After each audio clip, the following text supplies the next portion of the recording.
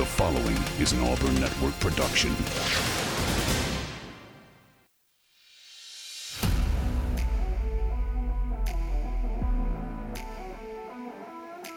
You are on the line. Live on ESPN 1067. Auburn Opelika's sports leader. Online at espnau.com or on the ESPN 1067 app. To be on the line, call in at 334-321-1390 or toll free at 888-382-7502. You are on the line with Jacob Goins and Carter Byrd.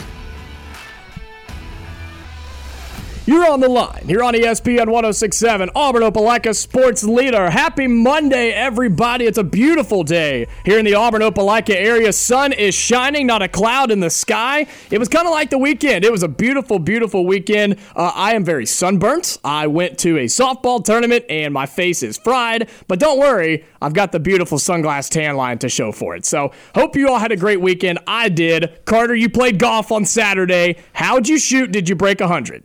I did break 100. I shot a 91. Then that's a successful trip. You're good to go. Yeah, I haven't played in a while, and I was expecting it to be a lot worse than it was, and kind of battled to a 91. It's not where I've been at my best, but I was happy with it. Look, man, the pros have to battle through some days too, so you just keep playing, man. You'll do just fine. But as it is Monday here on the Monday edition of On the Line, the show that tells you like it is and holds nothing back right here on ESPN 1067. Hope you all had a fantastic weekend. Auburn was on a bye, so hopefully you did something other than sit and stress and worry and complain about football. I know I did. I watched football. I kept up with it, but not as heavily as some weekends just because Auburn was on the bye weekend. So tried to take some more family time since I was with my family, stay a little bit more off the cell phone, but I did keep up with it. We're going to get into what happened in the world of college football, but hopefully you all had a good weekend with Auburn's bye week. Hopefully you're a little bit happier on this Monday morning or this Monday afternoon than you were last week or the week before or the week before. So Auburn's got a game this week. Of course, later on, we will get into that, Auburn and Arkansas on Saturday. But we have so much to get into here on the Monday edition of On the Line. We'd love for you to call in and be a part of the show as well. 334-321-1390 is the number to put you through to us. And as we get into the show today, it was still a busy weekend in college football, and for what was maybe not one of the most exciting weekends going into Saturday, it turned out there was a lot of really good games, some big results that happened over the weekend outside of the SEC, within the SEC, and so let's get into some of our reactions to what happened in college football, and I think we've got to start with the Alabama situation, with Jermaine Burton playing for Alabama on Saturday. It's a conversation you and I had last week about how he should be suspended. He shouldn't be playing. Of course, he was the player. I said that we should have a legitimate conversation about whether he plays again this season. I agree. And this was the conversation we had last week. Of course, this is the guy that was caught on video, or I shouldn't say caught. They videoed him hitting a woman, a Tennessee fan, as they rushed the field after Tennessee beat Alabama. He was the receiver that reared back and reached out and smacked and punched whatever it was, this woman rushing the field. Don't worry, he played on Saturday for Alabama. Your thoughts? Yeah, I mean, he started. I mean, it's a disgrace. It really is. It's embarrassing for Alabama. It's weak by Saban, and I think that I cannot believe that he did that. I cannot believe that he played him. And then after the game, when asked about it, his entire response is just bogus. It's all like, he was scared, I was scared, we all were scared. You watch the video, there's nobody around him. He's not scared. He's literally casually walking with his head down towards a locker room. If you're truly scared, are you not walking at a little quicker pace and maybe have your arms up ready to defend yourself? That's not what was going on. And there's nobody around him. This girl tries to avoid him and step across and get out of his way, and she's past him, and he reaches out and hits her in the head. This is unacceptable. And then what bothers me the most about this situation is the line at the end where Saban basically says, you don't know the whole story to the media. It's like, if you knew the whole story, you'd feel differently. Right. Yeah, I've got the quote. I've got the quote right here. That is, if you're going to say that, come out and say what the whole story is. Exactly. Because you're leaving that up to implications that I don't think are fair. The quote is, I didn't think it was necessary to suspend the guy, Saban said. This is from the ESPN article. Which is garbage. This is from ESPN.com. He said, I didn't think it was necessary to suspend the guy. If you knew the whole story, this is what you were talking about. If you knew the whole story, maybe you wouldn't either, but I'm not going to divulge that. Later on, it says, look, Saban told reporters, I don't know how many of you have ever been in a situation like that, but I talked to Burton. He was scared. I was scared. Some of our other players were scared. Look, we've watched the video. He was not scared. We talked about the craziness of this situation last week, right? You just got beat by Tennessee in a big top 5 matchup with the biggest game in probably the entire season of college football. Tennessee beat you at their home place. You are Alabama. You are the top dog. You're the team that everybody's trying to beat, right? Tennessee beat you for the first time in 15 years. It's the biggest game that's ever been played in Knoxville, Tennessee. And 100,000 fans are rushing the field as you are the opposing team trying to leave. I get how that can be a crazy situation. Yeah. I get how that can be a little hectic. But never, ever, ever, ever is that okay, in my opinion. Agreed. And I don't care if she said something, did something, which according to the video, she didn't. But maybe there's more to the story, like Saban says. There's no physical threat to him in the video. Exactly. She is literally turned away from him and past him, and he reaches out and hits her, which is never okay. When you throw that implication there at the end, it has a chance to get ugly. Like, everybody's thought process goes to what is the worst thing that could have happened right here, which is not fair to the girl. It's not fair because, I mean, based on the video, I don't think she did anything wrong at all. I think, and from what it looks like, we need more info. I mean, if Saban talking about this other side or this story. I think it is, his statement after the game is cowardly. The way that he said, he was scared. Like, I talked to him. We didn't need to suspend him. I don't care if he was scared. I don't care. He did not need to play in that game Saturday. He probably didn't need to play for at least a few weeks. I thought through the end of the year, personally. 334-321-1390. We'd love to get your thoughts on this conversation as we kind of have some initial reactions to college football over the weekend. But look, him talking about more to the story and other sides of the story, there's obviously other sides. There's obviously more information somewhere about why he did it or the situation he felt he was put in. It's so not fair to the girl to put that implication out there, because I know where my brain went when you throw that implication out there, because there is no physical threat.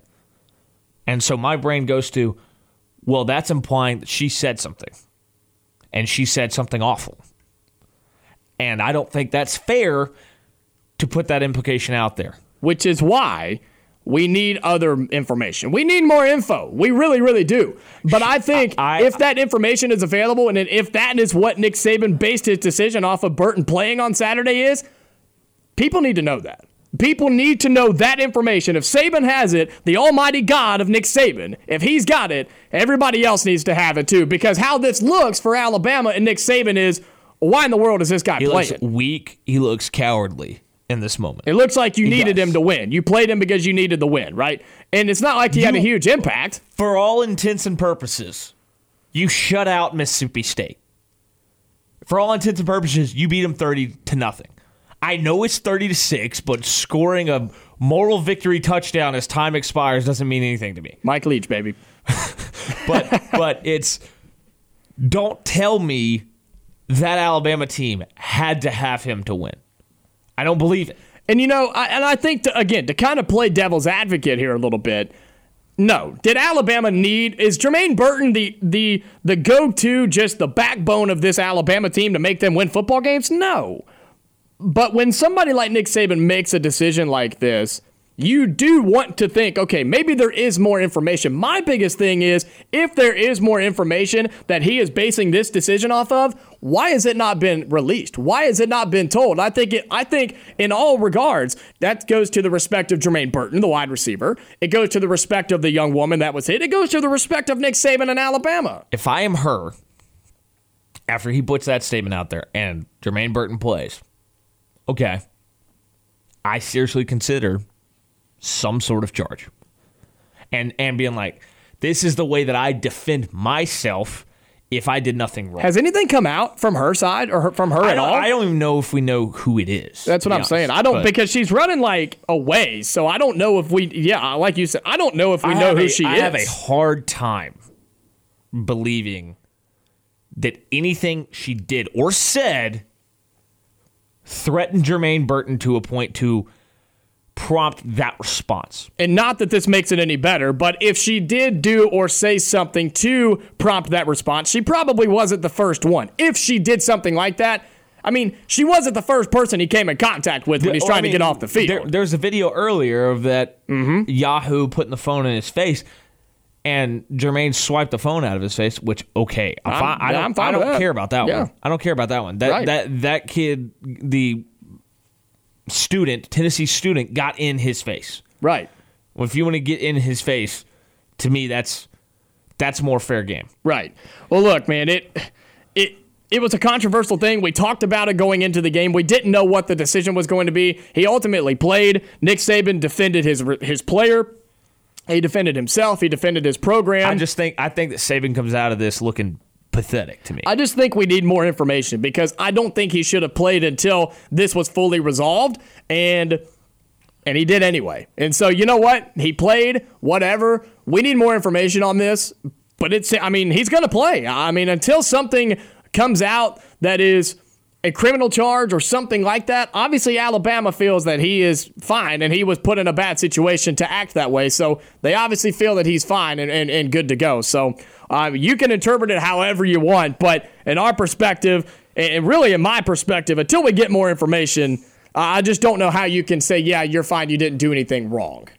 Fair. I also, until more information goes out there about what actually happened, I think it is ridiculously unfair to make the statements that Saban made. I agree. Well, look, that's one of the big reactions from college football. Besides the result that Alabama did not look good playing against Mississippi State. Yeah, they win 30-6, but it was not a pretty 30 points. They scored 6 in the entire second half.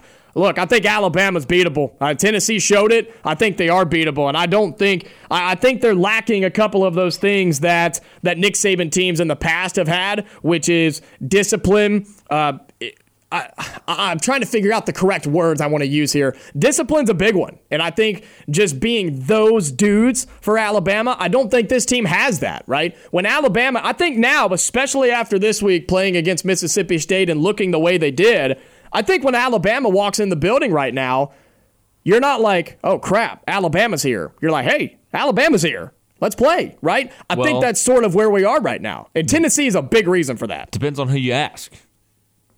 Because I don't know if you saw Mike Leach's quote after the game. Which one? He said that, one, his monologue about players using their hands, and he's worried about the process of evolution taking place in Starkville, where they're going to have athletic receivers running around that don't have hands to catch footballs because they don't use them. Amazing. But he said in his post-game press conference, which I think is a totally fair quote when you think about the fact that in 3 meetings this year, Mississippi, or 3 meetings under Mike Leach, Mississippi State has scored 15 total points against Alabama, and 6 of those are on the last play.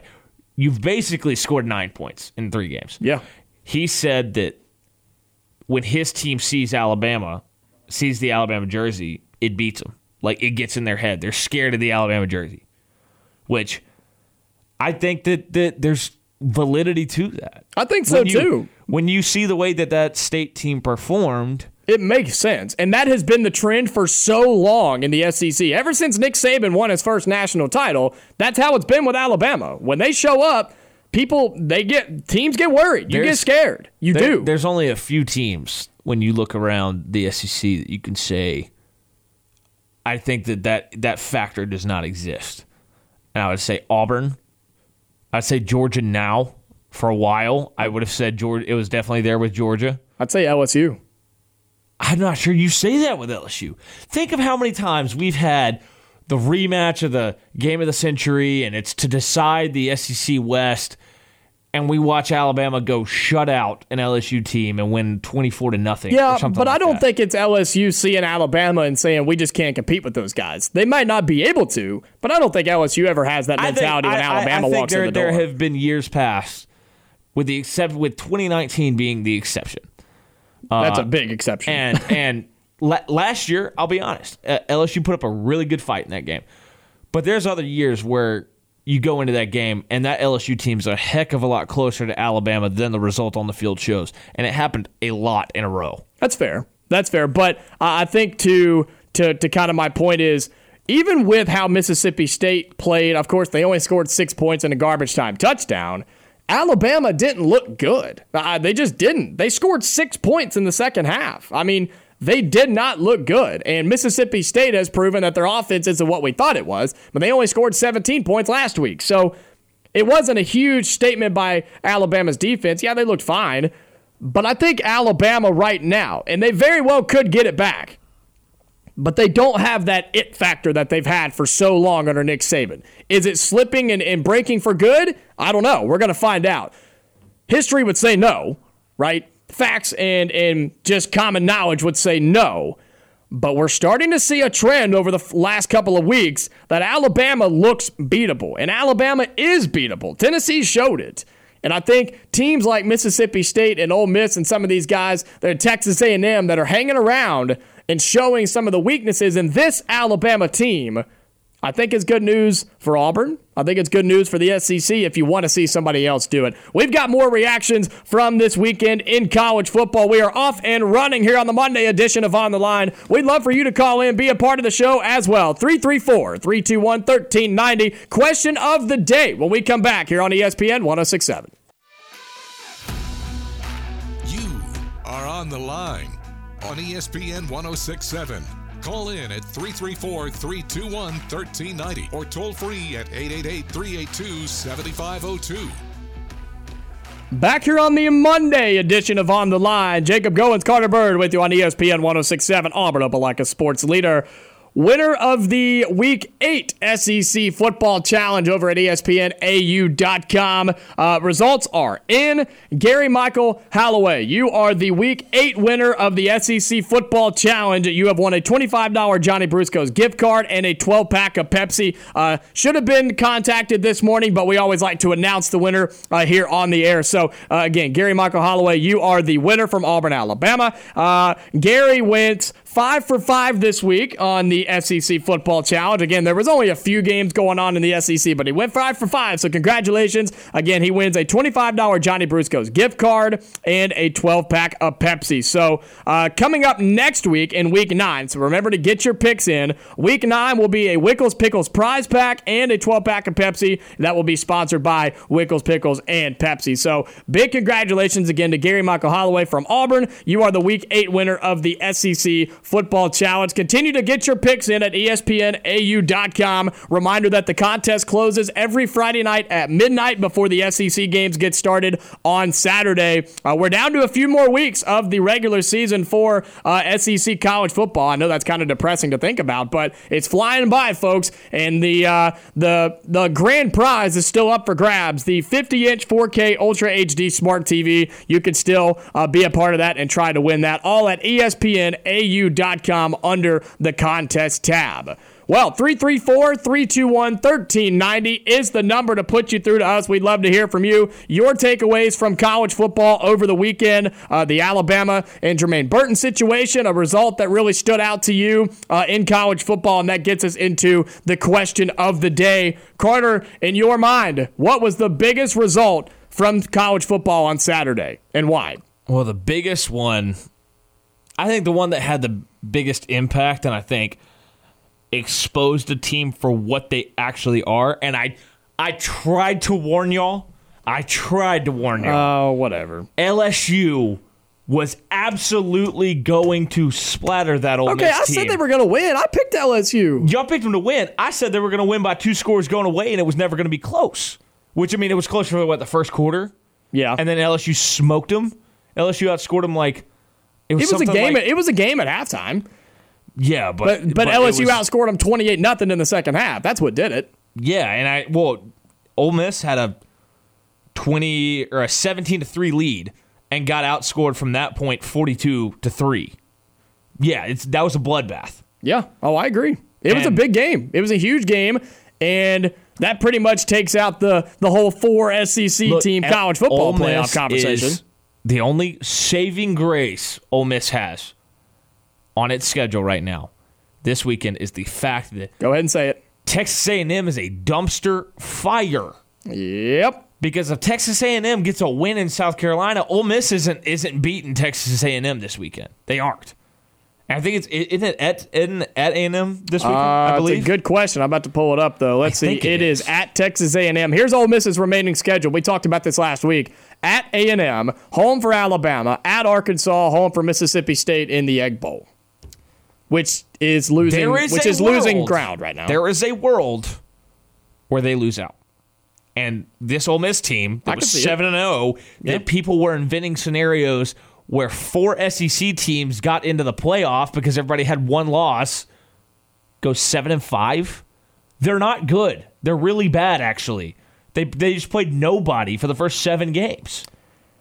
There's a couple of games that I could choose for the biggest result in college football over the weekend, and I've gone back and forth on a couple of these, and I'm trying to decide if I want to pick a team that won or like a team that was a favorite that was supposed to win or whatever it may be. But, I mean, I'm going to be a bad host here, and I'm going to pick like 3 different answers because I can. And I'm going to say TCU beating Kansas State, I think, was really big because I made the statement on Friday that if Kansas State were to win, I think the Big 12 would have been out of the college football playoff by the end of the year. So TCU keeps those hopes alive. Oklahoma State keeps those hopes alive, right, when they beat Texas. And Oregon beating UCLA the way that they did. So the Pac-12 is still alive. Oregon is still alive, something we've talked about that they've got to continue to play well. Now, it's crazy that Bo Nix looks like Bo Nix when he plays Pac-12 defenses, but he's playing well, and he's playing good. He has a good offensive line. He's got better weapons than he ever had at Auburn around him, with the exception of Tank and Jarquez. And he has an offensive coordinator that actually can utilize his skills. Outside of the big ranked games from over the weekend, the biggest result in my mind, how about Duke slaughtering Miami 45-21? And it's not know why that happened? Miami had 8 turnovers. Yep. 8 of them. 8. And Tyler Van Dyke got hurt. The starting quarterback gets hurt. Backup comes in, throws 3 picks, and Miami lost all 5 fumbles that they put on the ground, which is almost like a statistical anomaly. That's hard to do. That's some Auburn juju right there. 45-21, Duke beats Miami. And it's not surprising because Miami is just all good team. Miami's 3-4, y'all. I mean, Miami's 3-4. But what's bad is Mario Cristobal is 3-4 in his first year at Miami. And you get beat by Duke at home, by the way. At home by double digits to Duke. That doesn't happen. It can't happen. That's what stands out to me is Duke just going on the road and manhandling Miami. Looking at the game outside of the big ranked matchups, I think that one really stuck out to me. Penn State doing what they did to Minnesota. Get out of here. Penn State's not a good football team. They're just not. They're not. They're good, but they're not college football playoff good. Minnesota was also down its best receiver and its 6th-year senior quarterback, which is a big deal. It is a big deal. It's a big deal in a game like that. Like, those 2 players tip the scales, and it becomes a very competitive game. How about Clemson having to escape Syracuse on Saturday morning? Syracuse blew that. They did. Syracuse had that game won. Absolutely. They were dominating it. Don't let anybody try to tell you that Garrett Schrader's not a mobile quarterback, a dual-threat quarterback, because he led the team in passing and rushing. We love you, Jack Hudden. But, I mean, Syracuse is good. They're very good, but eventually they ran into that Clemson defense, which is nasty. The Clemson quarterback situation is not good. No, it's not. It's not good at all. They're both bad. They're both bad, and they got bailed out by the fact that Will Shipley went 27 for 172 and 2 touchdowns and literally put the team on his back and won the game. This Clemson team is going to go 13-0 and get slaughtered in the first round of the college football playoff.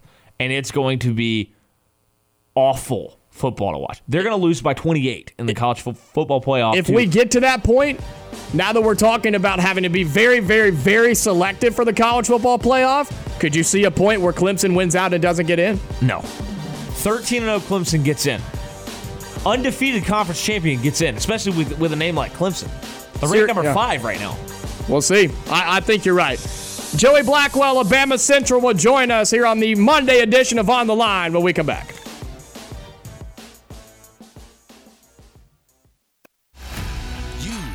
On the Line with Jacob Goins and Carter Byrd on ESPN 106.7, Auburn Opelika's sports leader.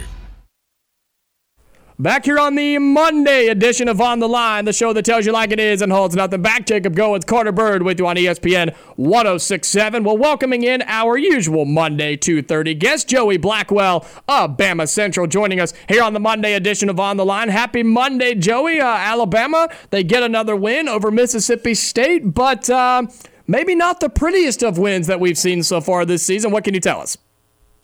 Well, it was definitely pretty on the defensive side of the football, Absolutely. but offensive, yeah, not so much. But that being said, Alabama was able to get the job done, as we're sure about to talk about. But overall, it's good to see defense get back on track and heading into this bye week before a really big November 5th game at LSU. So let's start talking about this game a little bit. Alabama, they beat Mississippi State 30-6. You could basically say they held Mississippi State scoreless besides the garbage time touchdown over that Mississippi State scored right there at the end.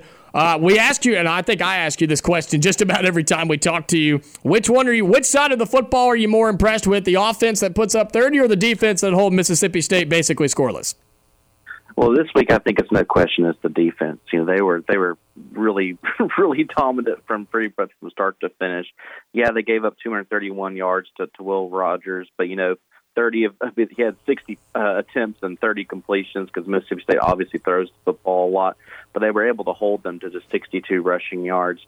Overall, this team had the most pass breakups, couldn't remember the term for a second, the most pass breakups in the Nick Saban era with 15. You had 4 from Kool-Aid McKinstry and 4 from Eli Ricks, who picked up his first start in an Alabama jersey. So overall, it was just a really solid game. Combine that with 4 sacks for Alabama for 30 yards lost.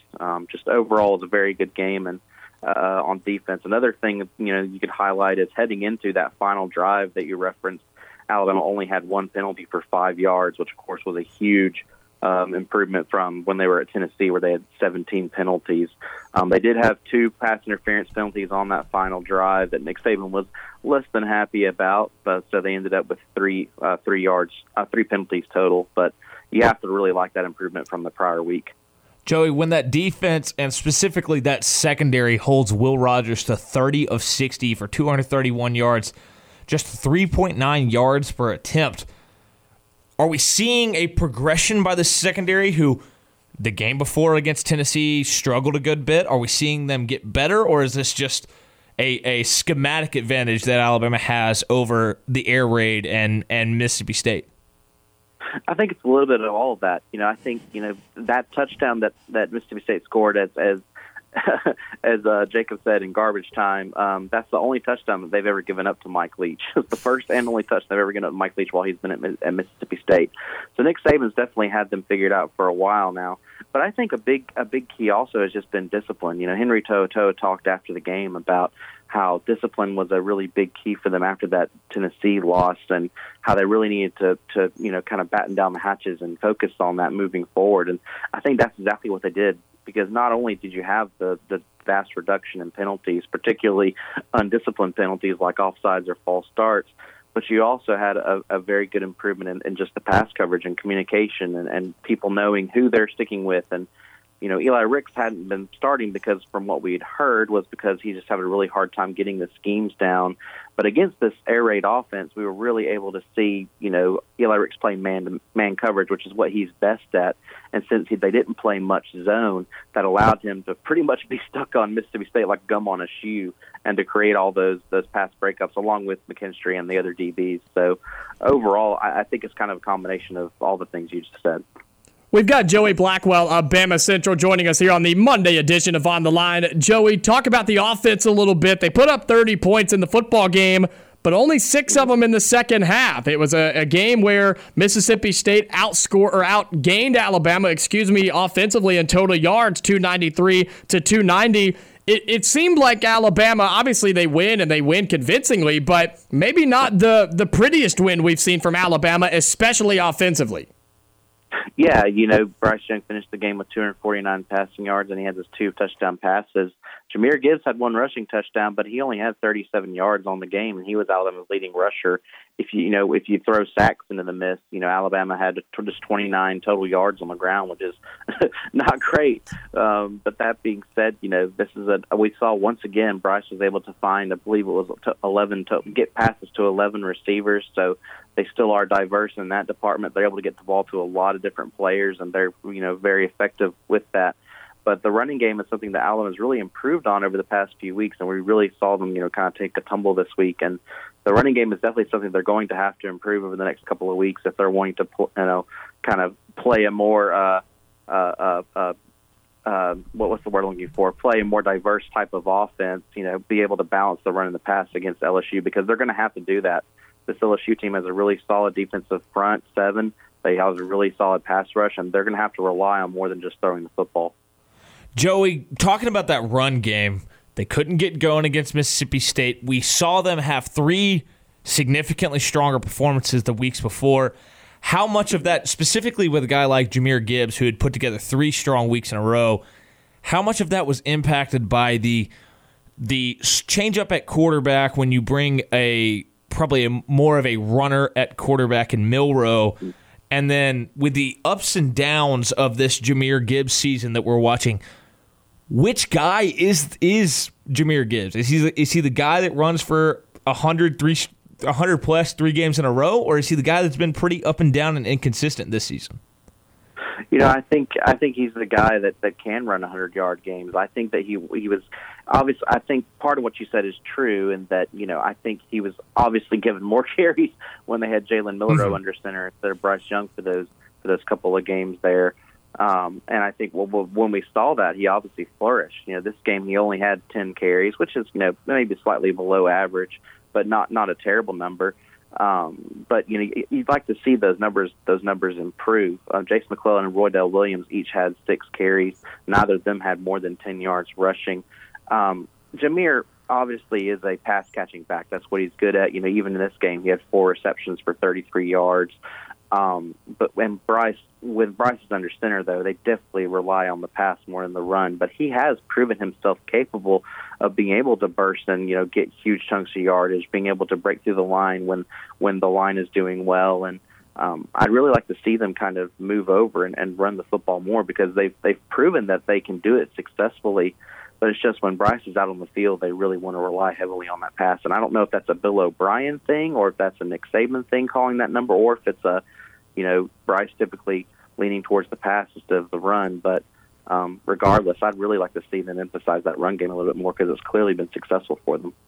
Joey Blackwell of BamaCentral joining us here on the Line. Before we get into some of the bye week things and looking ahead for Alabama, some of the results around the SEC this weekend, of course, LSU upsetting Ole Miss at home, at Texas A&M falling on the road to South Carolina. Any result of those that sticks out to you? Well, I think that this game on November 5th with LSU and Alabama just got a lot more interesting, obviously. LSU was a team that people really eliminated early on just because of their week 1 loss to Florida State. But they've really kind of come back with a vengeance. They've played really, really well. They're still in the playoff hunt. They really are. They control their own destiny. If they can beat Alabama and win out, as of right now, that would be that team that represents the West in the SEC championship game. And I know that's kind of odd to think, especially with all the hype around Alabama and Ole Miss. But that really is the case.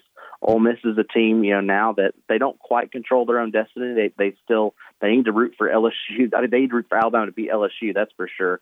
But if they can win out and LSU can beat Alabama can beat LSU, then they're still in there as well. And as far as A&M, that's just, I saw that result because it's just another year of Texas A&M kind of stalling out. They're now 3-4. I believe they're 1-3 in the conference, and things have just gone from bad to worse for them. And I know there was a lot of hype for this team heading into this year, particularly with the number one recruiting class of all time, and things just really are struggling over in College Station right now. Joey, with that LSU game, a night game in Death Valley kind of on the horizon, and Alabama heading into this off week, what does Alabama need to be working on? What do they need to improve for this home stretch of their season? Yeah, I think there are several things they need to improve on. First and foremost, drops have been a problem among the wide receivers all season. They really need to work on that. And even more than that, when it comes to wide receivers, they need to get better at creating separation. The offensive line has been providing Bryce with a ton of time. It seems like almost every play he's back there for 4 or 5 seconds before he either has to run it or get the ball out of his hands. But the problem has been that the wide receivers have just been pretty rough at creating separation. They've been covered very well by pretty much every defense they've played that that's in the SEC. So I really would like to see that better. I really liked what I saw from the defense against Mississippi State, especially compared to what we saw from them against Tennessee. So I think if they can just build on that foundation that they've established over the past week, I think they'll be good to go. And then, the other thing was the penalties. The penalties were something that this team really needed to work on, and I think it's kind of in the same boat as the defense. I really like the progress that they showed over this past week, and they really need to just show consistency in that regard. When it comes to penalties, this team has been decent when it comes to playing inside Bryant-Denny Stadium, but when they're on the road, that's where the penalties really get rough, and they're about to have back-to-back road games in 2 really tough environments, so they need to watch out for that. We've got Joey Blackwell of BamaCentral joining us here for the next couple of minutes here on ESPN 106.7. Going into the bye week, Alabama 7-1. Obviously, the one loss coming to Tennessee. They're still first in the SEC West. Looking at the home stretch for Alabama, who has a later bye week than most. They've got at LSU, at Ole Miss, home for Austin, PA, and then Auburn at the very end. What are the expectations? How are Alabama fans and Nick Saban really feeling about the stretch, the home stretch, if you will, for Alabama? LSU, Ole Miss, and Auburn, all SEC games. Well, I can't really speak for Nick Saban, but I can speak for Alabama. Well, why not, Joey? Aren't you his right-hand man? I like to keep my credentials. I don't want them to be thrown away. I can't really put speak for him, but regarding Alabama fans, there definitely is a lot more nerves in Tuscaloosa after that loss to Tennessee. There's no doubt about that. I think the win against Mississippi State, was a relief, especially with how the defense performed.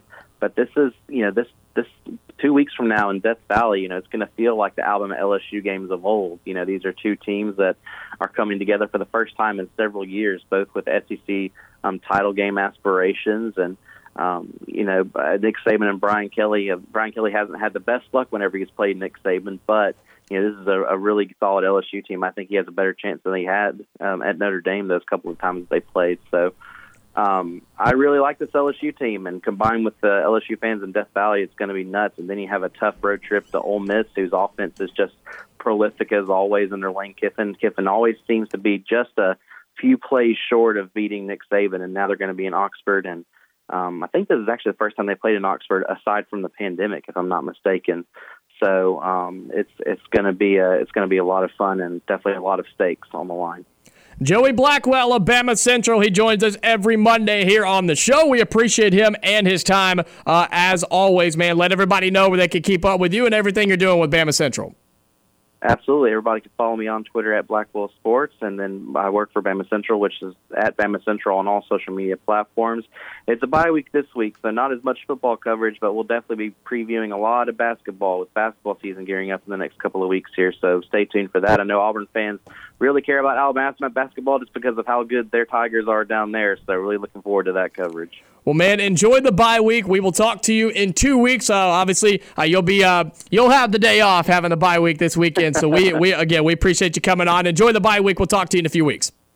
Absolutely. Thank you so much, guys. That is Joey Blackwell of BamaCentral. He joins us every Monday here on The Line. We appreciate him. And, of course, like I said, he'll be off next week. We won't have him come on just because he's having a bye week. If there's no game to talk about, kind of defeats the purpose of having him on. So, I mean, we bring him on, talk about Alabama, talk about the game, and get the information from that. So he'll enjoy the bye week. We will talk to him in 2 weeks as they preview the Alabama and LSU game. That's Joey Blackwell of BamaCentral. We'll take our final break, wrap up hour number 1 here on the Monday edition of On the Line. You are on the line on ESPN 1067, online at espnau.com, or on the ESPN 1067 app. Wrapping up hour number 1 here on the Monday edition of On the Line. Jacob Goins, Carter Byrd with you on ESPN 1067, Auburn Opelika Sports Leader. Big thank you to Joey Blackwell of BamaCentral, who joins us every Monday at 2:30 talking about Alabama and the Crimson Tide. As they beat Mississippi State, they go into the bye week, like I said, 7-1. They're only lost to Tennessee. I like how we started to hint at a little basketball. We've got it coming up in a few weeks, so we're really excited to have him on for that. Yeah. I'm very excited. SEC basketball is going to be a blast this year, man. It's going to be so fun. Some optimism into Auburn athletics. Yes, man. I'm telling you what, we need basketball season needs to get here like today. I mean, we need it really, really bad. But again, Joey Blackwell of BamaCentral, he does great work when he comes on here. He has great work over at BamaCentral. If you're interested in any Alabama coverage, we highly recommend that you go and check him out. But as we wrap up hour number 1, we'd love to hear from you. 334-321-1390. How about the World Series? It's set. We have a matchup that will begin on Friday. Houston Astros and the Philadelphia Phillies, who are the hottest team in baseball. Well, both of them have kind of rolled to this point. I mean, the Astros haven't lost a game in the postseason. And then 7-0. The Phillies were the wild card team that won that series, and then they swept that series, if I recall, right? Yeah. Then they take 3 out of 4 against the Braves. Then they take 4 out of 5 against the Padres. I mean, these two teams have earned the right to get to this point. With that said, I feel like we cannot talk about this World Series without talking about what on earth was that from the Yankees. Terrible. What on earth? Horrible. It was bad. And you know what? I loved it. I loved it. I absolutely loved it, man. I hate the Yankees so much. Oh, my goodness. But I hate the Yankees, and I hate the Astros. I do, too. I don't like the Astros either, but I also don't like the Phillies. So I don't hate the Phillies like a lot of Braves fans do. I don't like the Phillies. I am going to root for the Phillies in this series. I think I am, too. Just because I hate the Astros so bad. They're not likable at all. No, because of what they did, right? How about this? So a couple thoughts that I've had. If the Astros lose this World Series, how much longer is the championship window open? 1. 2, how much would they have squandered that window? They would be 1-3 in World Series. Yeah, I think if they don't win this one, it will just continue to close because you're going to see Verlander's getting older by the day. And you're going to see people just continue to kind of peel off and go to different teams and different organizations. We've seen it already. Does the asterisk on the World Series they won with the cheating scandal, is it made bigger by the fact that if they go 1-3, or if they lose the other 3 World Series that they're in, is it made bigger at all? I think so. Yeah, you could definitely make that argument because the argument would then become, well, what if they didn't cheat? Would they have won? Right? Also, that would be the argument. Here's the other thought. Think about what this would mean for the Mets if the Phillies won the World Series. Dude. That means that in the last 4 years, the Nats, the Braves, and the Phillies all would have won a World Series? Ooh.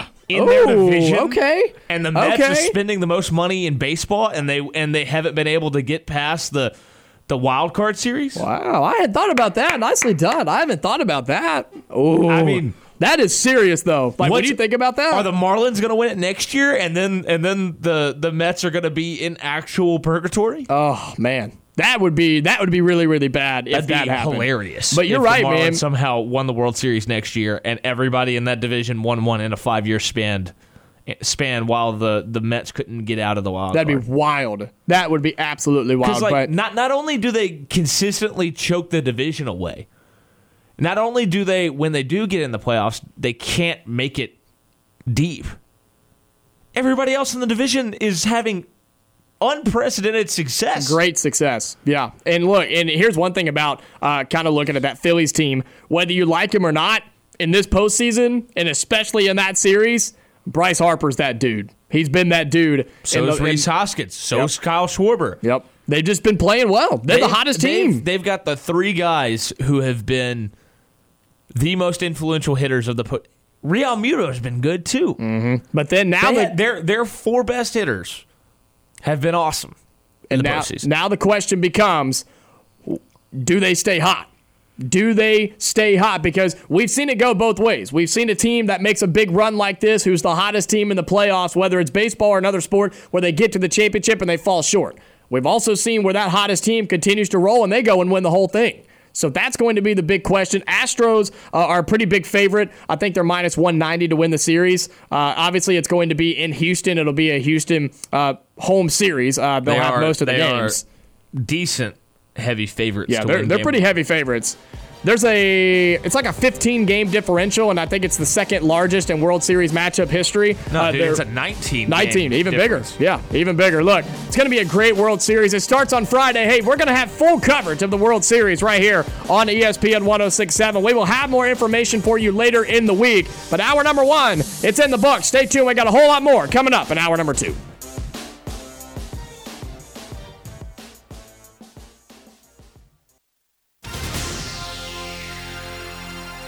The following is an Auburn Network production.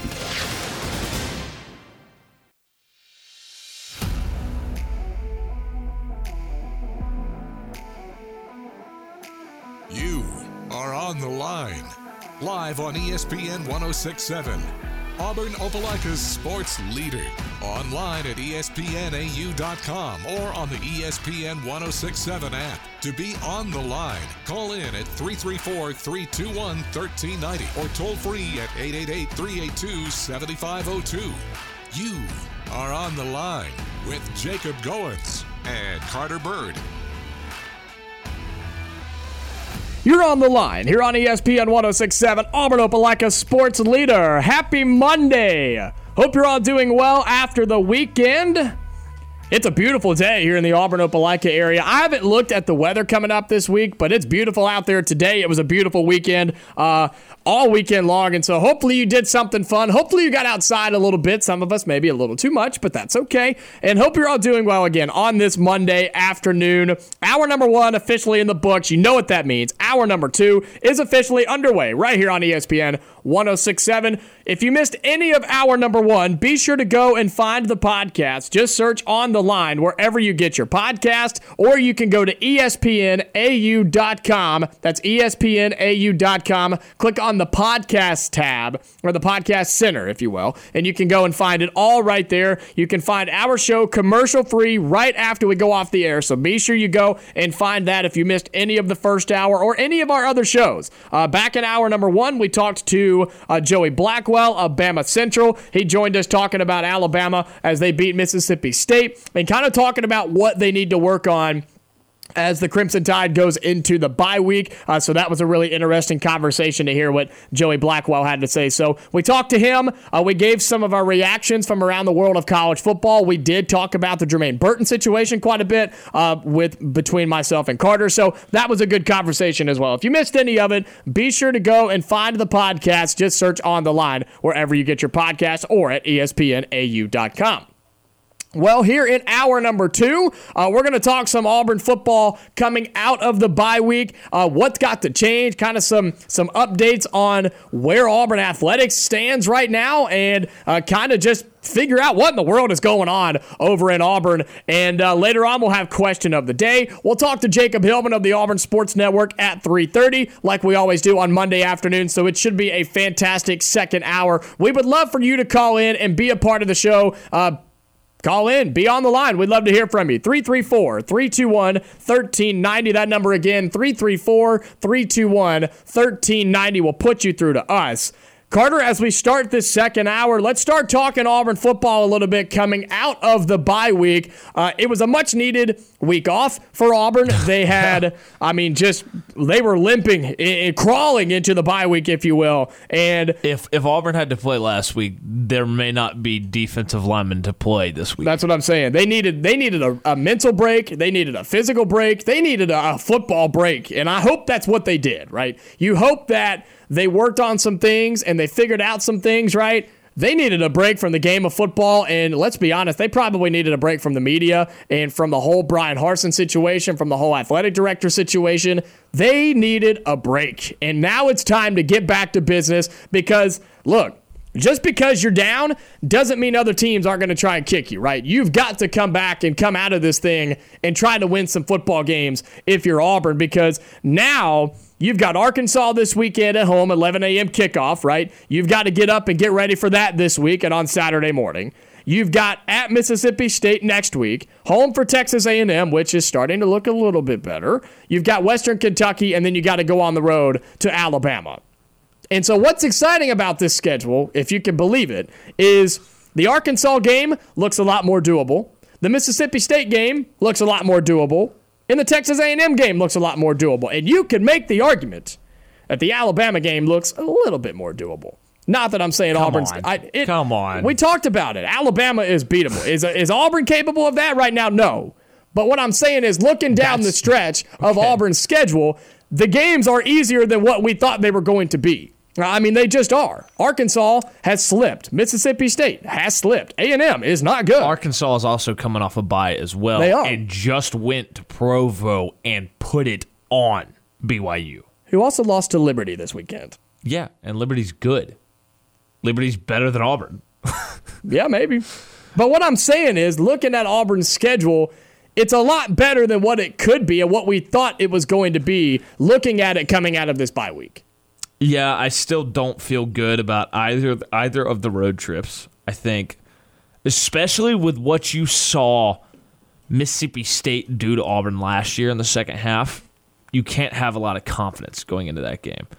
Now, with Arkansas, Auburn should be able to put up points. But my concern is the fact that I think that Arkansas can score a lot more points on Auburn's defense. I think you're going to see a repeat of the Ole Miss game this weekend. I think you're going to see something very similar. Mississippi State game is going to be kind of a standalone anomaly. I think the Texas A&M game is going to be the Missouri game all over again. Because at that point, you know what's fascinating about that game? If Auburn loses the next two and A&M continues to flounder, what's the difference when you've got two teams in free fall? I think it comes down to just raw talent at that point. If you got two teams in free fall, and we know A&M's roster is more talented. I'm still not confident going forward because I don't believe in this coaching staff's ability to scrape out wins. Honestly, I'm not all that confident about Western Kentucky. I'm not. Because they're a good team in Conference USA. Where is Auburn at mentally when that game happens? And they're playing for a Conference USA championship, and then they'll have a chance to get an SEC pelt on the wall. I'm not confident right now going into any of these games. I think it's interesting to look at the next couple of games for Auburn and Texas A&M, because you bring up an interesting point about both of these programs right now are in just free fall, right? Yeah, that's literally what you were just talking about. And it can continue over the next couple weeks. Exactly. Auburn has Arkansas this week, on the road at Mississippi State next week. A&M has Ole Miss at home this week and Florida at home next week before they come to Auburn. So you could see a very likely chance of either you can make an argument Is it a battle of 3 and 6 teams in Auburn? Could be. I don't think it will be, but it could be. Yeah, because I legitimately think A&M is going to beat Florida at home. I think that's doable. Ole Miss, probably not with the way that they're playing right now. I just don't think A&M could stop Ole Miss. I think that would be the only thing. I mean, not that Ole Miss is good. I think they can stop Ole Miss enough to keep that game close. I don't know if they're going to score, especially if Wiegman, the third-string quarterback, is playing. I forget how to pronounce his name. And it's a night game at Texas A&M.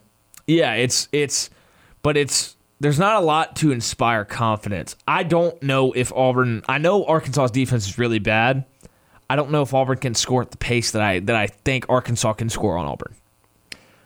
And that's why you're seeing a 3.5-point line slowly creep Arkansas's way more, and now it's at 4 points. Right, you're talking about it opened up at 3.5 Auburn versus Arkansas this weekend. It's now up to 4 on ESPN. As Arkansas being the favorite. Correct, yeah, correct. 11 a.m. kick on SEC Network. Obviously, Auburn and Arkansas coming up this Saturday. Here's a legitimate question that I think is 100% fair for the fan base. What's the crowd like on Saturday? 11 a.m. kick. You've lost 4 of your last 5.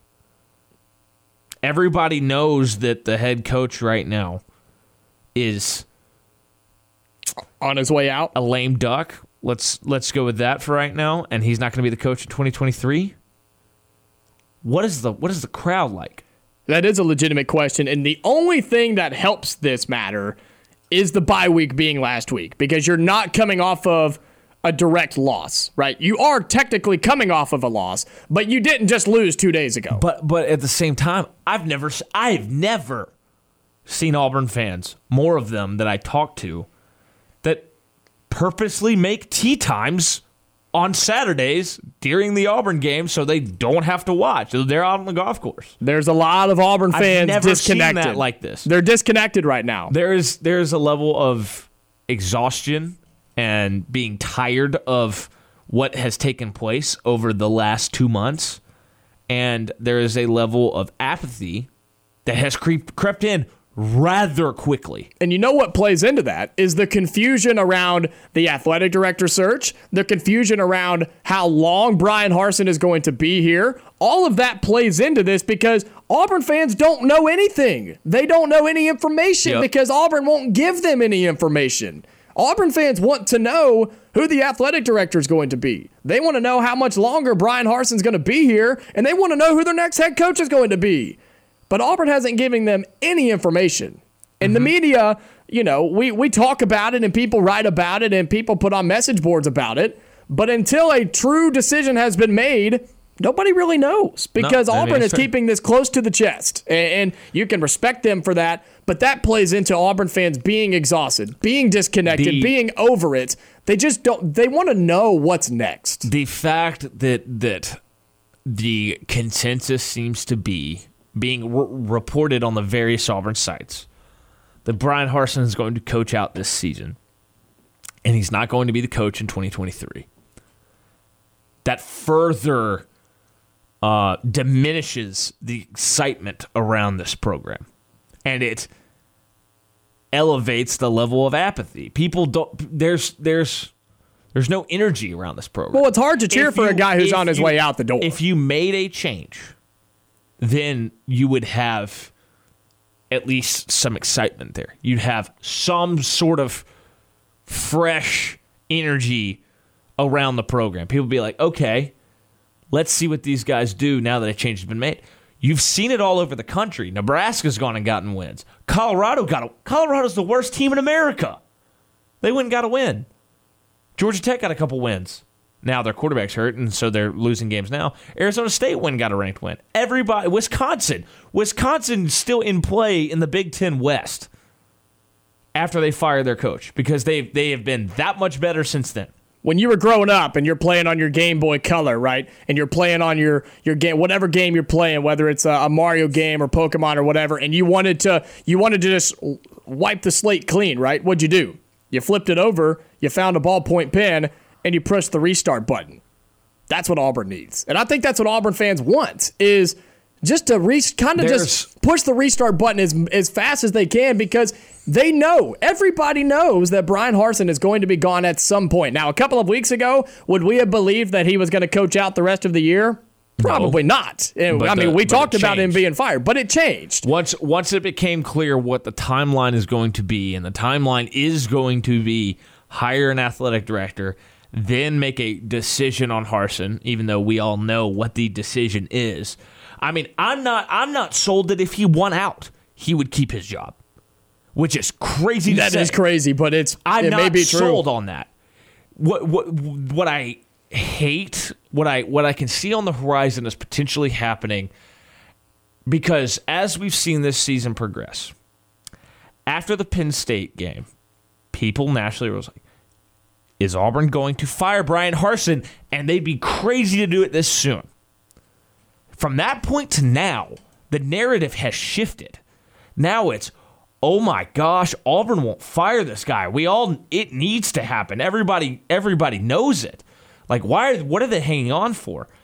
And the narrative has shifted in a way that Auburn will not be viewed as the bad guy nearly as much when they part ways with Brian Harsin. But that can change if Brian Harsin wins his next 4 games. And there is a path to do so. There's a path to get hot. I'm not under any illusion that this Auburn team, the way it's currently constructed, will go into Tuscaloosa and beat that Alabama team. But they at least have a chance in some fashion in the next 4. If Brian Harsin gets hot and wins all those games, and you still part ways, the narrative will swing back the other way into, what is Auburn doing? Why are they doing this?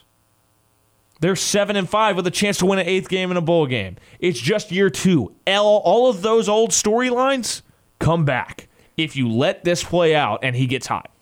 Which is what makes the Auburn coaching job so hard. And that's what makes Auburn so difficult at times, because of how the narrative changes so often, right? You see how it has changed 4 or 5 different times in this football season, and what Brian Harsin is and his future is at Auburn. And I think, again, this is why Auburn fans are just so frustrated and so tired, because it's hard to cheer for a guy that they know, A, can't get it done, B, isn't doing his job correctly, and C, is on the way out the door. He's shown that he's out of his depth in the SEC. He didn't know what he was getting into, and he hasn't adjusted at all. He's in over his head. Very much so. And that much is apparent. And so the issue here, and I think this is, Auburn fans would feel a lot better about it if an athletic director was in place. But that appears to be dragging on. And that, honestly, the athletic director search, to me, is having a worse effect on the state of the fan base than the decision around the head coach, because you know the next athletic director is going to make the decision. And you've also known Alan Green was not going to be the athletic director past January when his contract expired this upcoming January. That was known for sure. Why is this taking so long? It's a legitimate question that should be asked. It's taking too long. And I know that there's a deadline set for end of this month. I'm not sure right now that gets hit, because it keeps stretching on, and it keeps stretching on. And honestly, once you get to November, I don't see a reason to keep Brian Harsin anymore, because everybody says, well, they don't want to fire him now because then it opens a transfer portal window.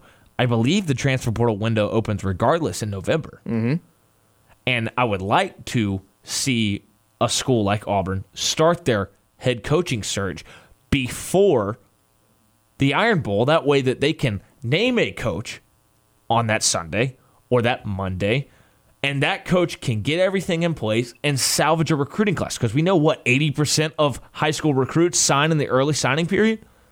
You need to give whoever the next coach is the most amount of time to salvage a recruiting class. And I think there are coaches that can get that done.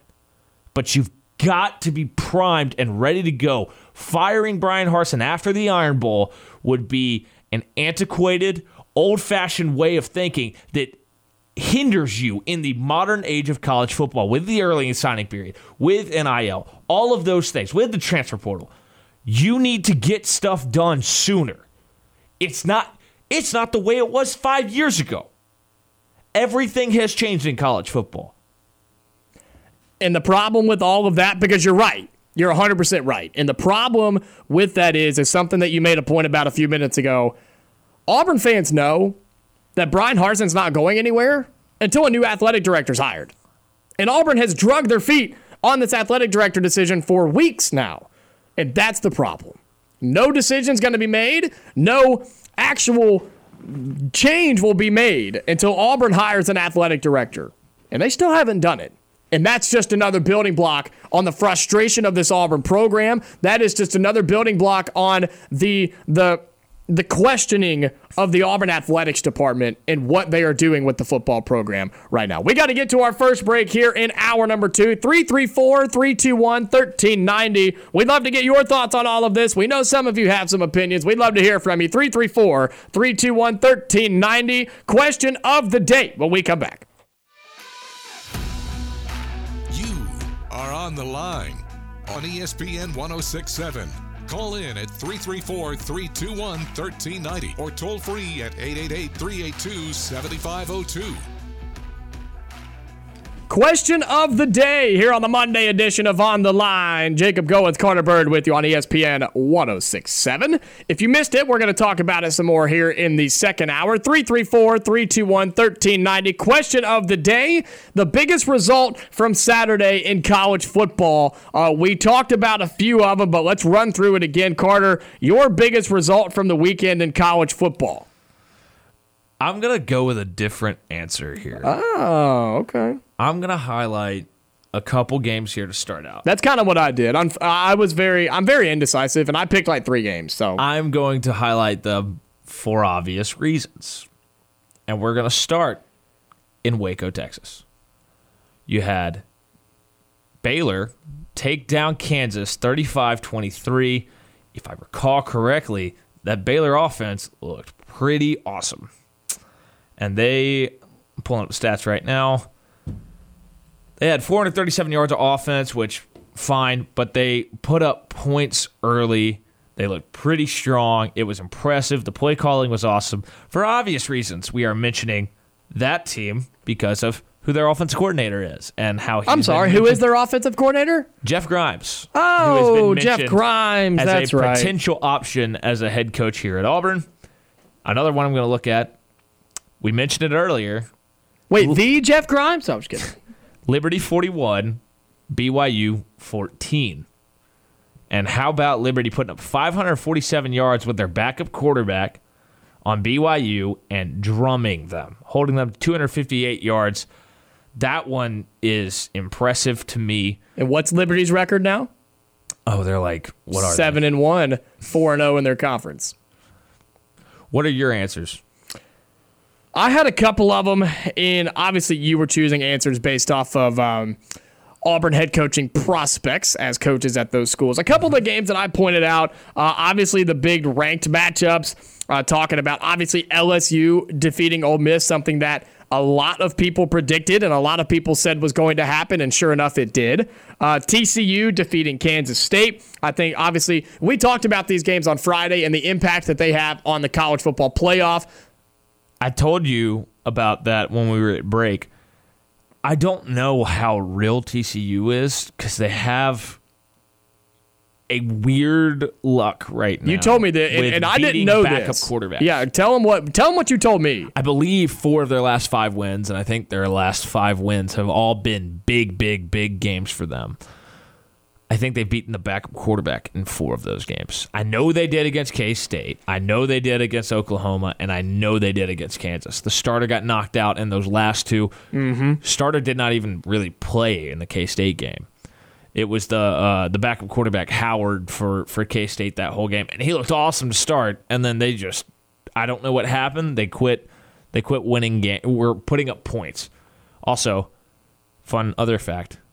Jackson State is 7-0. Just want to put that out there. And they are hosting game day this week. They are. I saw that. They are hosting game day. I think just to mention the three most talked about Auburn coaching candidates. Sure. Yeah, I think TCU winning again. I think that's big because of the Big 12 implications. I just felt like if Kansas State were to have won that football game, I think they would end up losing somewhere else down the road, and the Big 12 may have played themselves out of a college football playoff appearance. TCU, 7-0, 4-0 in the Big 12. They are still alive and rolling in the Big 12. Oregon, they looked really good. Bo Nix, he looks really good, and I think he needs a Pac-12 team. He needed a Pac-12 offense. He needed to play against the Pac-12 defenses. He looks good. He does. He looks good. Do they play USC? I don't think they do. I don't think they do. They do not. They have, here's Oregon's remaining schedule: Cal, Colorado, Washington, Utah, and Oregon State. So Oregon's got a really, really clear path to if you want to look at here. That schedule on a calendar, you circle November 19th against Utah. At home, by the way. Yes, but because of what happened last year, they got crushed by them twice. I believe it was 38-10 and 38-7 twice in 3 weeks, I believe. They need to show some life against a more physical Utah team this year. They need to exercise those demons from last year. And look at what Oregon is going to go through before they get there. Cal, Colorado, and Washington. I mean, Washington's good now. Washington's good, but they're not. I mean, the way that Oregon's playing right now and the way that Bo Nix is playing right now, look, you can make the comments about, that because he's playing at Pac-12. Yeah, that's absolutely right. But the guy's still balling. I mean, he is playing really, really good football right now. We need to give Washington and Oregon State the respect they deserve. Oregon State for sure. Schedule. Yes, for sure. Those three teams at the end of Oregon's schedule will test this Oregon team more than the first half of the schedule did. Here's what Bo Nix is doing right now. 1,800 yards, 71% passing completion percentage. He's averaging 8.5 yards per throw, 17 touchdowns, 3 interceptions. He's been sacked one time. Well, yeah, one time. A good offensive line, and he is mobile. I mean, Auburn's sack numbers would be down a lot more with Bo Nix. Bo Nix did wonders to shrink those sack numbers in his time at Auburn. And so here we go again, the conversation we had at the beginning. If Oregon continues to slowly win and they go all the way and they win out from here, what do you do with them at the end of the year? I think it makes it really interesting. I really do. They aren't getting in over undefeated conference champions if it's TCU and Clemson. I agree. But they got to get to that point first. We got to get Jacob Hillman of the Auburn Sports Network on the phone. He'll be joining us when we come back.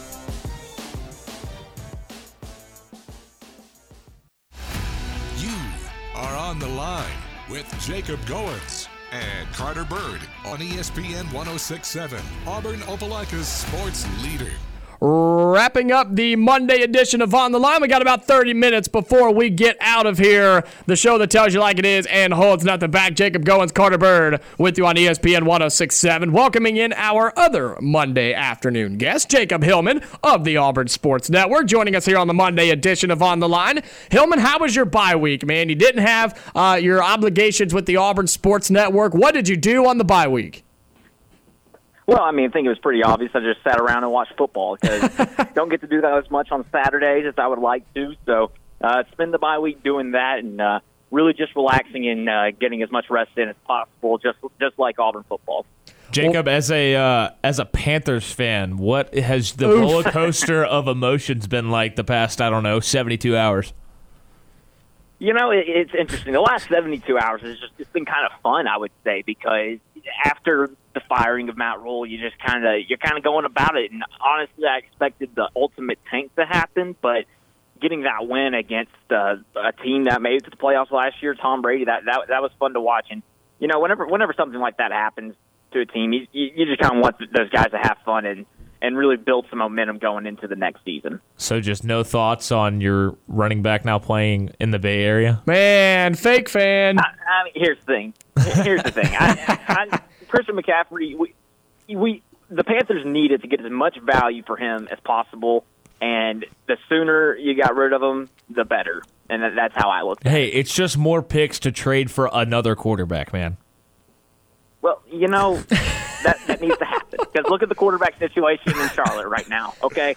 Look, man, we can't say anything. Carter's a Colts fan. They're terrible. I'm a Packers fan. Hey, they're terrible. We're on the Sam Ehlinger train now, baby. Let's go. I can't say anything. The Packers have lost to the Giants, the Jets, and the Commanders in 3 straight weeks. They got to play the Bills this week. It's going to be a disaster. But look, believe it or not, Hillman, believe it or not, we actually don't have you on for your NFL knowledge. We do bring you on for your Auburn sports knowledge. So we're going to kind of get into that a little bit. Jacob Hillman of the Auburn Sports Network. Of course, it was, I should say, the Auburn football bye week.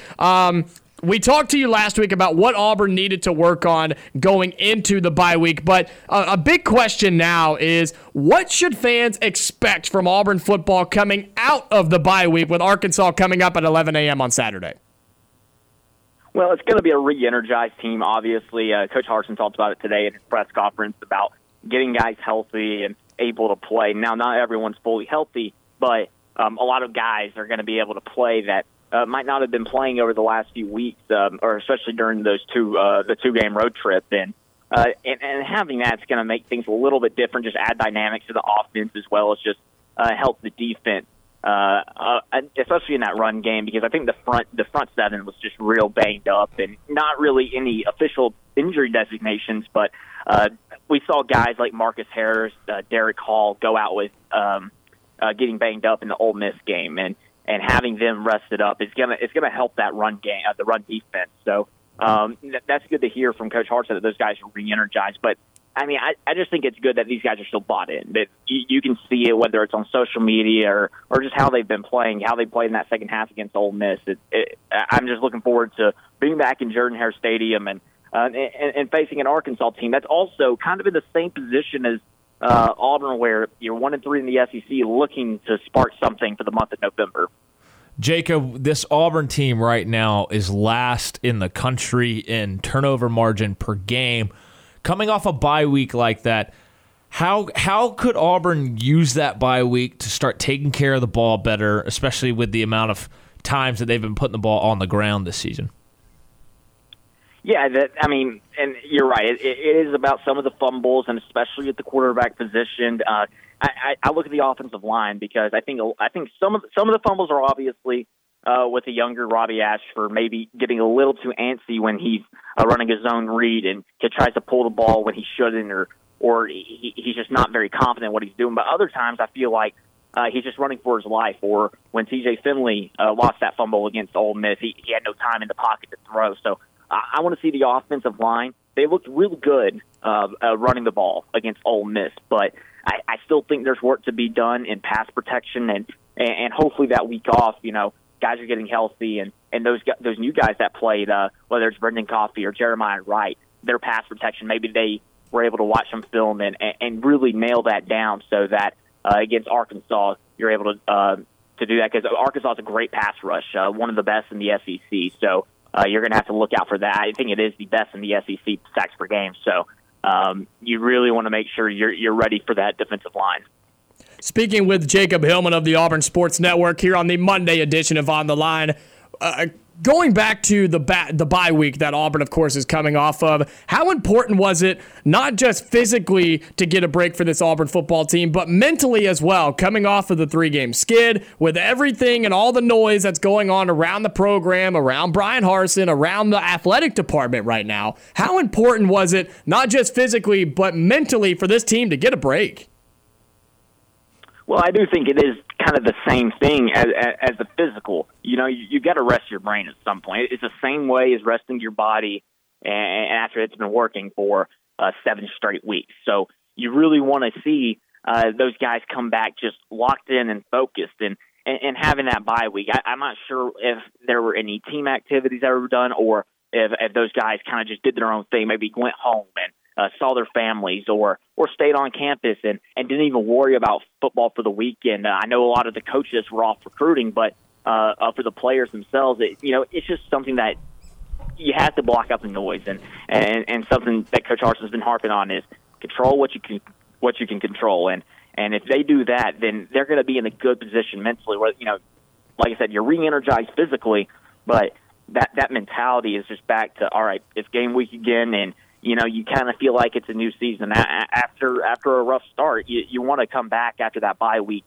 and make something out of this season. And Auburn has a chance to do that over these next 3 weeks, and really just making something happen in November. I think that's got to be their goal, and having that bye week to rest, one, their bodies, and two, their minds, is going to help them do that.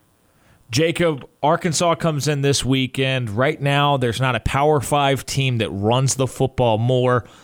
Auburn, after giving up 743 rushing yards the last 2 games, stands 119th nationally in run defense. How can Auburn, coming off this bye, kind of corral this run game with Rocket Sanders and KJ Jefferson when they face Arkansas on Saturday? Yeah, I think the most difficult part is that Arkansas is also coming off a bye. They're going to be on their 3rd straight road game this season after going to BYU and having this bye week. And I think your biggest concern is going to be that quarterback position, KJ Jefferson. We know that Rocket Sanders is going to run the ball well, and you want to limit him as much as you can, but he's going to get his. I think the most important part is limiting KJ Jefferson and forcing him to throw the ball, maybe go over the top more than he would like, because I think that's how he sets things up. He likes to run the ball a little bit and then find his open passing lane. So if you limit KJ Jefferson a little bit, he's the 2nd leading rusher on the team. I think you have a better chance at, first of all, maybe forcing a turnover here or there, and then you can limit Rocket Sanders to the amount that you need to, because him leading the SEC right now, if he has another big game, maybe even if he gets to that 1,000-yard mark, he's at 870 right now. Maybe the goal is to limit him to 130 yards where he doesn't hit that 1,000-yard mark against you. And if you do that, that's going to be a really good limitation. And then I just think that the key is KJ Jefferson and not letting his legs beat you on the ground. Jacob Hillman of the Auburn Sports Network joining us here on the Line. Hillman, a question that Carter and I were sort of pondering in the first hour was, what will the fan response and what will the fan turnout be on Saturday? Of course, coming off of the 3 losses and the bye week, it's an 11 a.m. kick, something that it's tough sometimes in the SEC and around college football for a full stadium to be filled. 11 a.m. kickoff against Arkansas. What should the fan turnout be, and why should fans still be going to these games and supporting Auburn? Well, first of all, you haven't had a home game since October 1st, so it's almost going to be a full month since you've had that opportunity. But also, you only get 8 of these a year, so that's how I look at it. It's almost like a holiday anytime you get a game day down in Auburn at Jordan-Hare Stadium, and that's the same way throughout the country. And that's why I would say, always come out and support. There's still tickets available at aubtix.com. But I expect the Auburn family to be out there in strong force. It might be a later riding crowd, but for example, the Missouri game, you still had about 80,000 in the building. So, not your typical sellout that you see like you did against the LSU or Penn State, but I do expect there to be a strong showing, and the Auburn family doesn't waver. It's an exciting weekend on the Plains. You're going to have volleyball on Wednesday, who is really showing strong. They're going to be going for first in the SEC. Then you've got soccer hosting number 1 Alabama on Thursday. Then on Friday, Auburn baseball plays a fall exhibition against Alabama at Plainsman Park. That's something that doesn't happen very often. So, it's not just a football game. It's everything around Auburn and doing what you love to do and just spending time on the Plains. So I think that's why the Auburn family will show up as they always do. Jacob, coming out of the off week, in this home stretch of the season, who are some people that you have your eye on to kind of really break out and make an impact down the stretch? Well, I think I would have looked at the receivers a little bit. Javarius Johnson, he's been the guy for Auburn so far this season, 19 receptions, and that's not a lot. And I look at an interesting stat that I noticed in the Auburn game notes is that Robbie Ashford, he's 2nd in the SEC and 4th nationally in passing yards per completion. That's 15.13 yards per completion. And, obviously he's not throwing a ton, and sometimes his passing percentage isn't, or his completion percentage isn't the best, but it shows that whenever he does make a play, it can really open up this whole offense. And, guys like Javarius Johnson. He's the one that can really open an offense up. He can. You never know. Like that first drive against LSU, just a big 50-yard touchdown pass, just like that. Coy Moore also had a pretty good game against LSU, and he's kind of been on and off since then. He had a good catch against Ole Miss. So I want to see some of those receivers really, really make some big plays and get open, and give Robbie Ashford some someone to look for as they run their routes. So the receivers are the main ones, but I mean, obviously the running backs. I think that's still the key. Is you got to get Tank Bigsby the football and let him run and do what he did against Ole Miss. Now he might not run for that many yards every single game, but he's going to be able to get his. Just kind of like I was talking about with Rocket Sanders. Let Tank Bigsby get his, and that should open up other options in the offense. Jacob Hillman of the Auburn Sports Network. You kind of mentioned it already, but I was going to ask you about the other sports going on around Auburn. Obviously, volleyball is killing it right now. Soccer has that massive matchup with Alabama that you talked about. Just kind of elaborate a little bit, if you could, on some of the other sports going on around Auburn athletics. Because look, man, Auburn athletics are on the rise, and they're doing really, really well right now in fall. Yeah, and I'll start with what you're talking about, volleyball. Number 1 in the SEC and hosting number 11 Florida on Wednesday. Let me tell you, Neville Arena is turning into a winning factory. We know what Coach Bruce Pearl has done with the men's basketball program, and then obviously the gymnastics team is still just continuing to rise up, getting recruits left and right. Coach Johnny Harris has the women's basketball team on the rise, and then, like I said, volleyball having a great season and looking to – this is really their first big test of the season, so we'll see what they're really made of on Wednesday night, and then Auburn soccer wraps up its regular season against Alabama, who's number 1 in the country, on Thursday.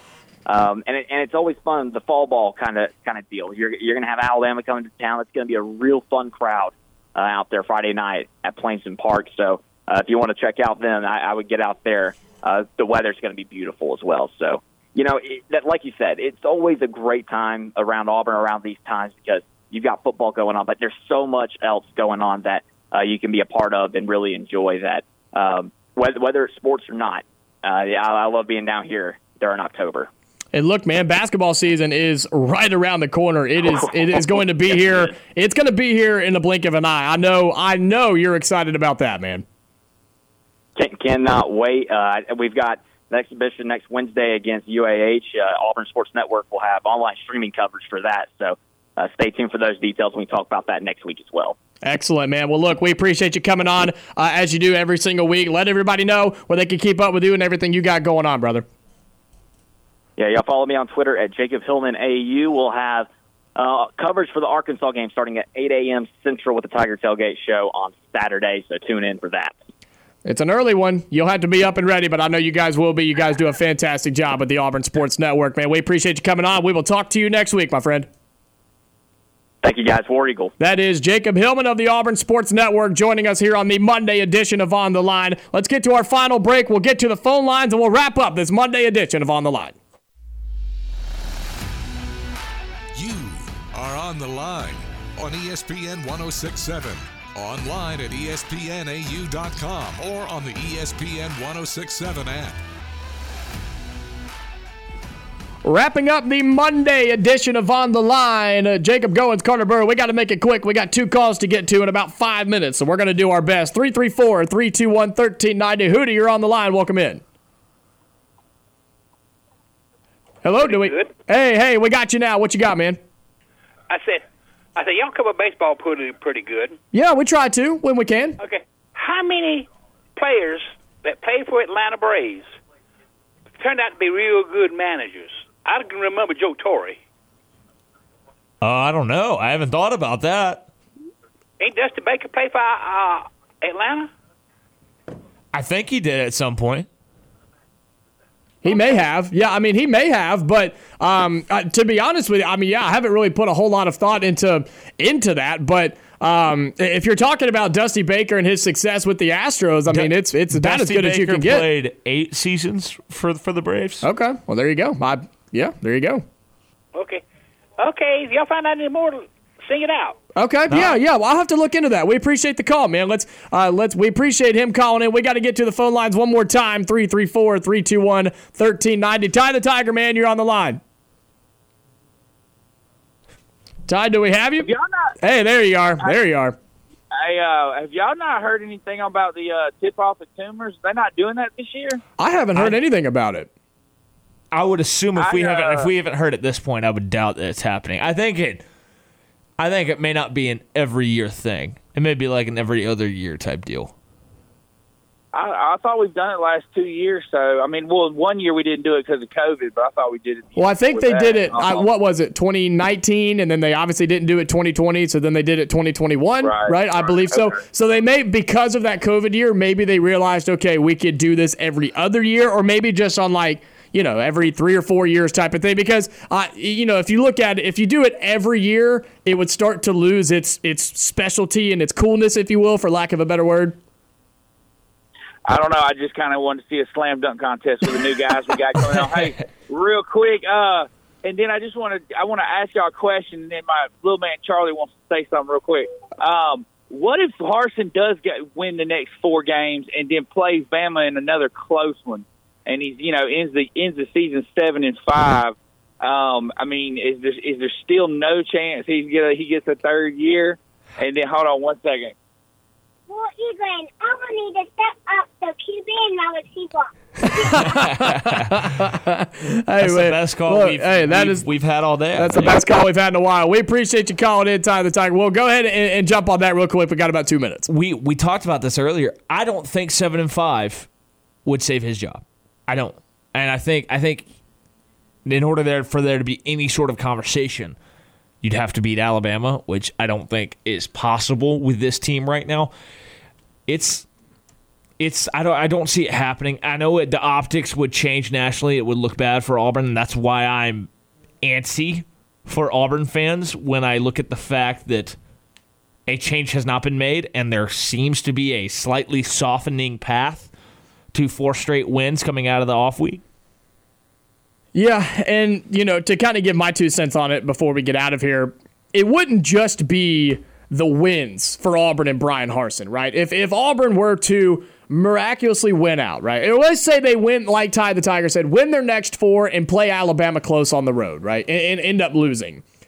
It would still, I don't think, would be enough to win his job or to save his job just because... It's not going to change recruiting. Exactly. It would have to be if he wins 4 and loses to Alabama, or he somehow wins out, Brian Harsin and Auburn, it wouldn't just be about the wins, because he's not going to get fired just for the losses. He's going to get fired. And let's be real. He doesn't have a lot of friends in town right Exactly. now. He's not going to get fired just for the losses. He's going to get fired for the losses and because the direction of the program is going the wrong way. It's going backwards. That is the problem. So if he were to win out, that'd be great. That would be awesome. Auburn fans would love it. But if the program's trajectory doesn't change and recruiting doesn't pick up and people are still saying, well, is Brian Harsin really the guy? Then it doesn't matter. If he won out, we would be having an extremely uncomfortable conversation about will they or won't they fire him, which would look horrendous nationally if you somehow beat Alabama and won these other 4 games. And again, it all comes down to where is the program at? And where is the program going? Because just because you get hot and you win out and you somehow beat Alabama, if your recruiting class is still second to last in the SEC, you're still getting out-recruited by Vanderbilt, then I don't care if you beat Alabama. I really don't. If that's where the program is 3 weeks after that or a week after that, then I don't care. But the problem with that is there's not going to be any time to make. You're going to have a very, very limited window to make that decision because with the trajectory it's on right now, they're going to fire Harsin the day after the Iron Bowl. You've got to bring in a coach, and you've got about 2.5 weeks before early signing period. So then you got to figure out, do we risk it again on Brian Harsin, or do we pull the plug? That's it for the Monday edition of On the Line. We'll have a great show tomorrow. Come back. We'd love to hear from you. That's all we got, though. Stay safe. I'll talk to you later.